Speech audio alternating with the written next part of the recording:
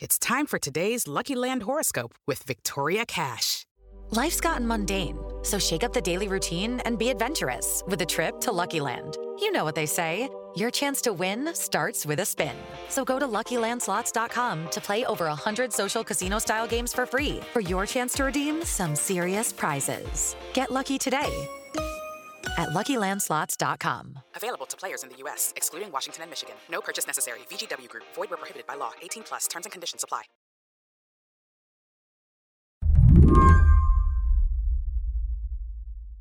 Being a political reporter in Tallahassee, the way Mary Ellen Klass is, means bearing witness to an evolution.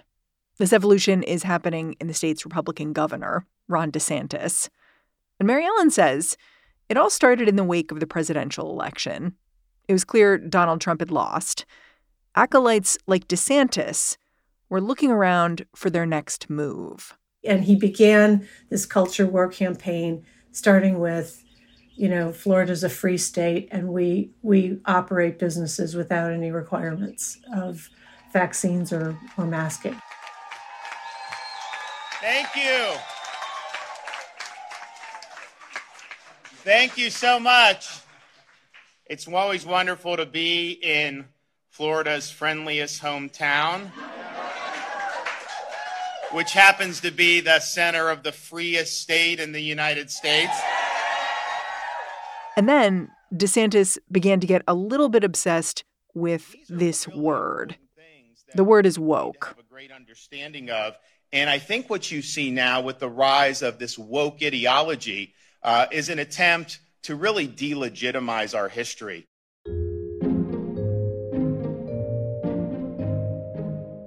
And I view the wokeness as a form of cultural Marxism.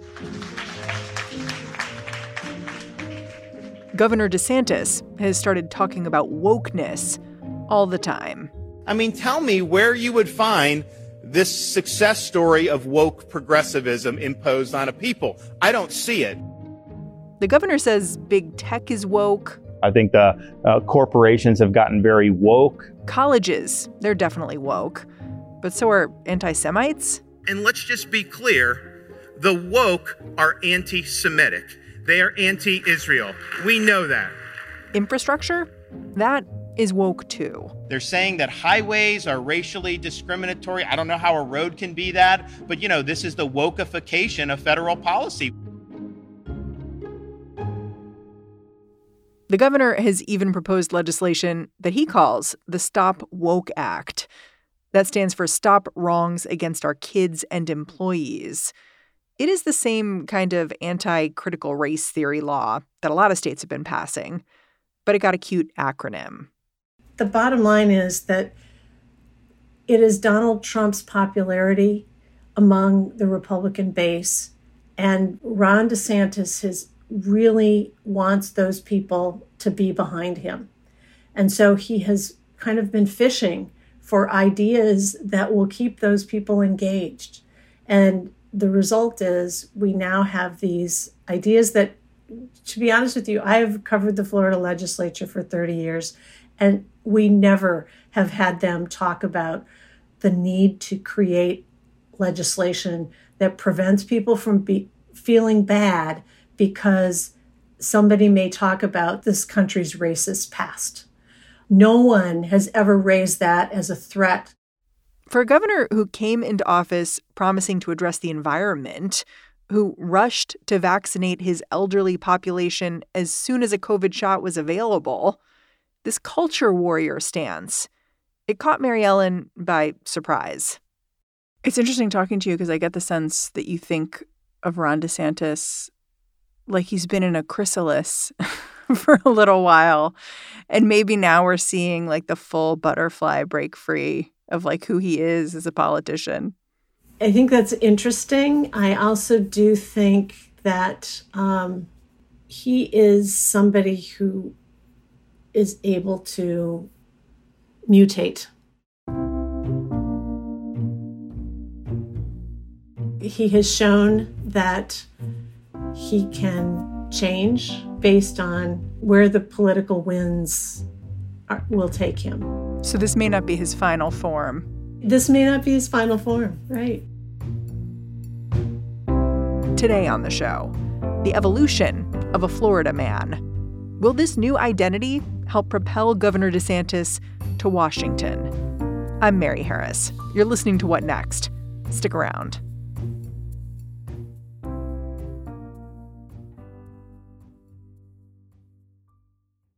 This episode is brought to you by Discover. When it comes to your finances, Discover wants you to know they are the credit card that is always there for you.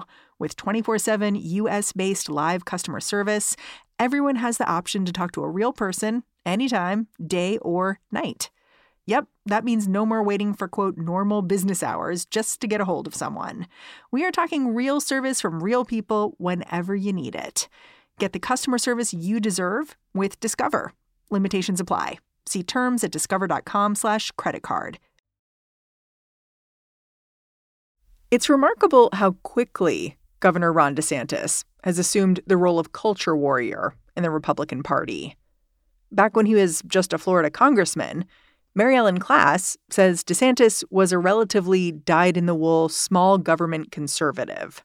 He actually wrote a book, I think it was in 2011 or something, and it was pretty much a takedown of the Obama presidency.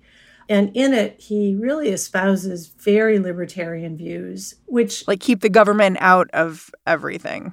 Where you're basically saying you don't see government as anything that can help you do anything. You know, you want to keep government away, and liberty is freedom. This is why the governor's current priorities are so noteworthy. In what looks like a total about-face, DeSantis is pushing legislation that would tamp down hard on free speech. That Stop Woke Act, for example. It would bar schools and workplaces from facilitating conversations that could make someone feel responsible for historic wrongs because of their race or color, sex, or national origin. Then there's the so-called Don't Say Gay bill. That would ban schools from encouraging discussions of sexuality or gender that aren't age-appropriate. The problem is, exactly what is and isn't prohibited here is not very clear. That's the key thing. They don't define it. And the intention here is to just kind of freeze teachers from fearing what kinds of discussions they can engage in. Parents get to decide if it's age appropriate or not, because parents are the ones that have the enforcement tool under this legislation because they could sue. That sounds chaotic. No kidding. And the interesting thing is school teachers and school districts have arrived at the Capitol basically saying, this is unworkable. It's not realistic to expect us to manage this. But it doesn't seem as if that's really what they're concerned about.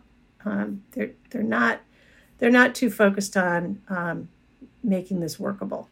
You mean the legislators aren't? Right. Yeah. There are other pieces of legislation that DeSantis has been pushing that also caught my eye, like this idea that he was going to create election police, people to look out for, some kind of fraud, the idea that there'd be a 15-week abortion ban modeled after what Mississippi's put out there. It's all really conservative stuff, when I've always thought about Florida as basically a purple state. Am I misreading the state? Florida continues to be a very purple place in its urban areas. However, I think overall, the state has grown so much that I think we've actually tipped the balance, and we are now almost reliably red. And that is something that's been playing out for the last couple election cycles. I do think that the way things have changed, especially during COVID, the state's just had a flood of new residents. The Republicans believe that many of those new residents are registering as Republican. And for the first time in 100 years, more than 100 years, Republicans now outnumber Democrats in voter registration. It is Ron DeSantis' goal to solidify this perceived Republican advantage through the redistricting process. He's found a way to be extreme in this regard, too. He's pushing a new voting map that would eliminate a Democratic district where a plurality of voters are Black and reshape another one. If you think about what the governor's long-term goal is, he wants to be known as a powerful Republican on the national stage. Well, there's nothing that could burnish his record more than if he helped get Congress Republican.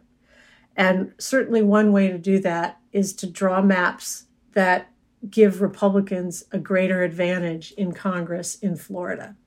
So the governor did something that no governor has ever done publicly, and that is he submitted a map, a congressional map. Is he allowed to do that? Yeah, there's nobody everybody's allowed to submit a map.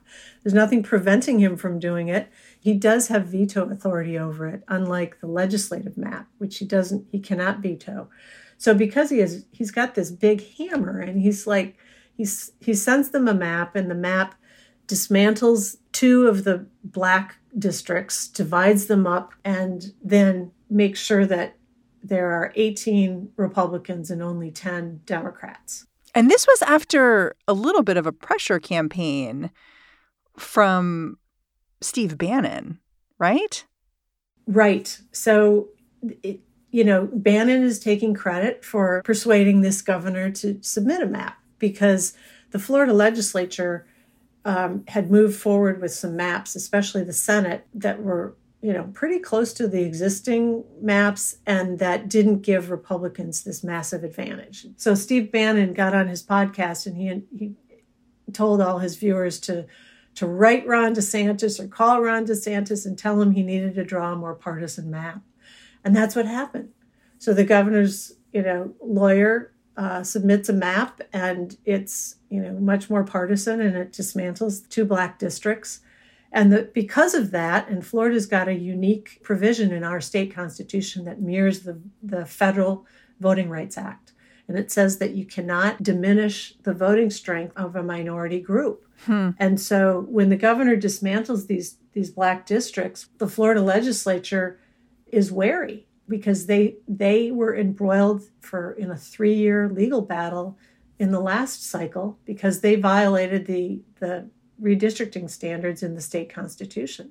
So they push back. The Senate passed its map and ignored the governor's map, and the House, it was on the House's plate, what was going to happen next. And it's up to the Florida House to decide whether they go the direction the governor wants or not. And we'll see this week how that plays out. I read that even Republicans were shocked by DeSantis's moves here. But I did wonder a little bit, why would Republicans be shocked by this? Of course, DeSantis is under pressure to deliver Republican seats. And frankly, Democrats are doing a lot of work all over the country to gerrymander the heck out of their districts. So it may be a panic move, but maybe not surprising. I think what's surprising is that it was so public. There must have been enough of a disagreement behind closed doors that the governor felt he had to take this public. Because watching Republicans, there's no doubt in my mind that they strategize, that this governor has often come out with a really ostentatious proposal, and he knows that he's going to get the headlines for that, and then the legislature is going to kind of fix it. So this has been the pattern that we've watched, and the legislature has pretty much gone in lockstep with this governor because he's so popular nationally. So when this happened, it was clear that there either is a strategy where it looks like the governor wants to show the national audience that he's fighting for more Republicans, or they need this to play out in court and have the court settle this legal quagmire they're in. You say taking it public was important here. When you say that, I wonder, who's the audience when you take it public? It's not the legislature. That would be a behind-the-scenes move. Is it Steve Bannon's listeners Who's the governor talking to? Yeah, that's a really good question. There's a lot of people they're talking to. I mean, if you are a gung-ho Republican donor and you live in Los Angeles or Nevada or Colorado or somewhere else, you want to see that this governor is, doing everything he can to maximize Republican strength in Florida, his audience may be them as well. How has advocating for these kind of ultra-conservative moves impacted Governor DeSantis financially? Do we know? I think it's worked very well for him. He has raised almost $100 million for his gubernatorial campaign.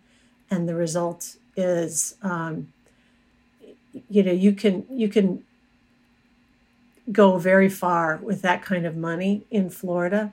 Florida elections are run on, television ads and internet ads, and you can get a lot of mileage with that kind of money. But DeSantis, he might have his sights set beyond Tallahassee.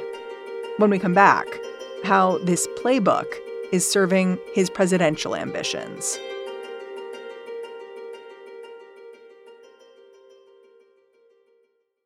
It's time for today's Lucky Land horoscope with Victoria Cash. Life's gotten mundane, so shake up the daily routine and be adventurous with a trip to Lucky Land. You know what they say, your chance to win starts with a spin. So go to LuckyLandSlots.com to play over 100 social casino-style games for free for your chance to redeem some serious prizes. Get lucky today at LuckyLandSlots.com. Available to players in the U.S., excluding Washington and Michigan. No purchase necessary. VGW Group. Void where prohibited by law. 18+. Terms and conditions apply. When reporters like Mary Ellen Klass look at this $100 million war chest Ron DeSantis is piling up, they can't help but wonder if he's going to be trying to spend it not only on his gubernatorial run later this year, but on a presidential bid come 2024. But for DeSantis, running for president is complicated because there's another Florida resident who is also likely to run in 2024, Donald Trump. And Ron DeSantis owes a lot to the former president. Ron DeSantis can credit Donald Trump with making him governor. Ron DeSantis was a little-known congressman, essentially, when he ran for governor. And did you think he was a shoo-in, or were you like, nah?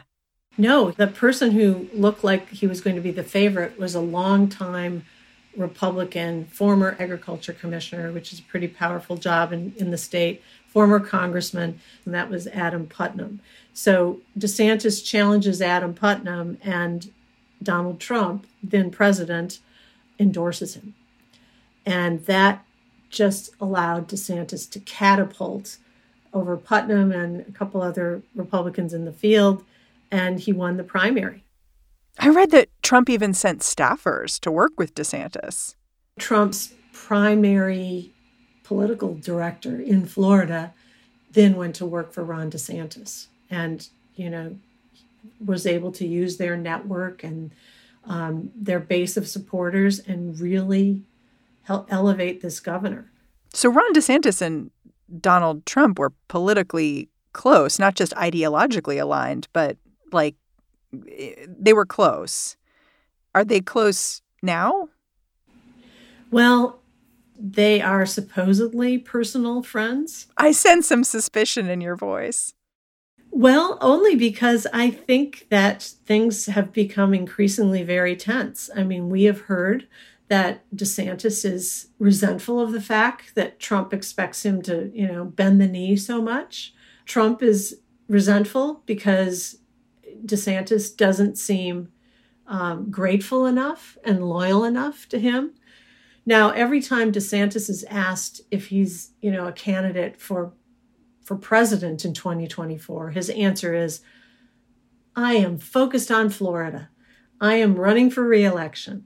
I'm not considering anything beyond doing my job. We've got a lot of stuff going on in Florida. I'm going to be running for re-election next year. And we're also working on that answer. It's always the answer until it's not. It's always the answer. And, of course, Donald Trump wants to hear, there is no way I'm going to challenge Donald Trump. If If he wants to run, I'm 100% behind him. But Ron DeSantis is not saying that. And that has raised a lot of speculation. And the reason it's raised a lot of speculation is because many of the Trump supporters see Ron DeSantis as maybe a smarter Donald Trump, maybe somebody who has a little bit more, finesse, and he's certainly younger. It's a difficult place for Ron DeSantis, however, to navigate because, as you mentioned, he's got former staffers that worked for Trump. He is an acolyte of Trump as close as you can find them.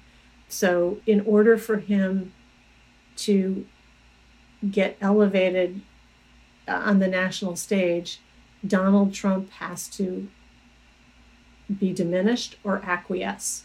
And we all know that it's very unlikely that Trump is going to acquiesce. We've talked about how DeSantis is dealing with Trump.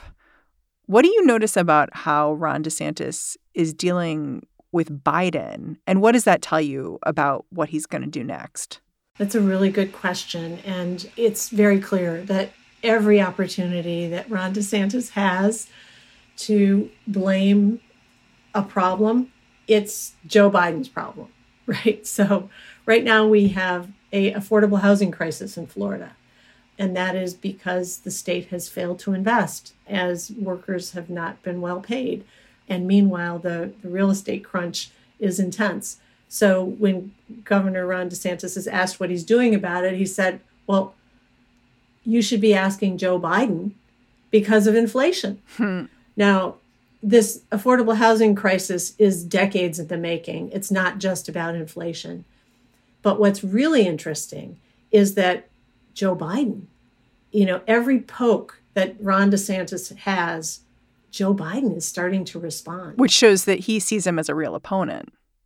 Right. And that just elevates and encourages Ron DeSantis.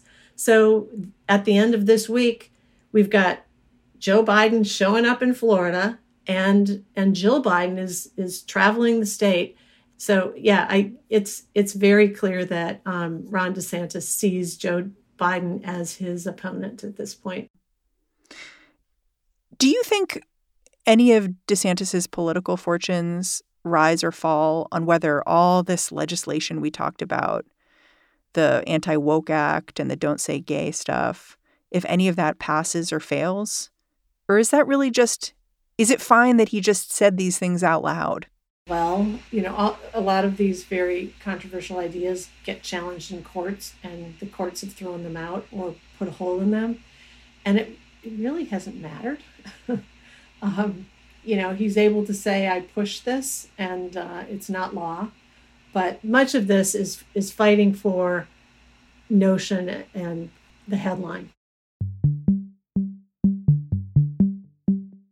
Many of these things, I think, will be challenged in court. I think they're enormous First Amendment violations. If they are sustained and allowed to become law, I think it will have dramatic consequences. It will have dramatic consequences on what people can say in Florida and what people can behave. It will have a chilling effect in business and schools. But I don't think that is their ultimate goal in some ways. I think they just want to be in it for the fight. Mary Ellen Klass, I'm always really grateful for your Florida insights. Thanks for coming on the show. Glad to be here. Thanks, Mary. Mary Ellen Klass is the Capitol Bureau Chief for the Miami Herald. And that's our show. What Next is produced by Danielle Hewitt, Elena Schwartz, Mary Wilson, and Carmel Delshad. We're led by Alicia Montgomery, and I'm Mary Harris. Go say hi on Twitter. I'm at Mary's desk. Meantime, I'll catch you back here tomorrow.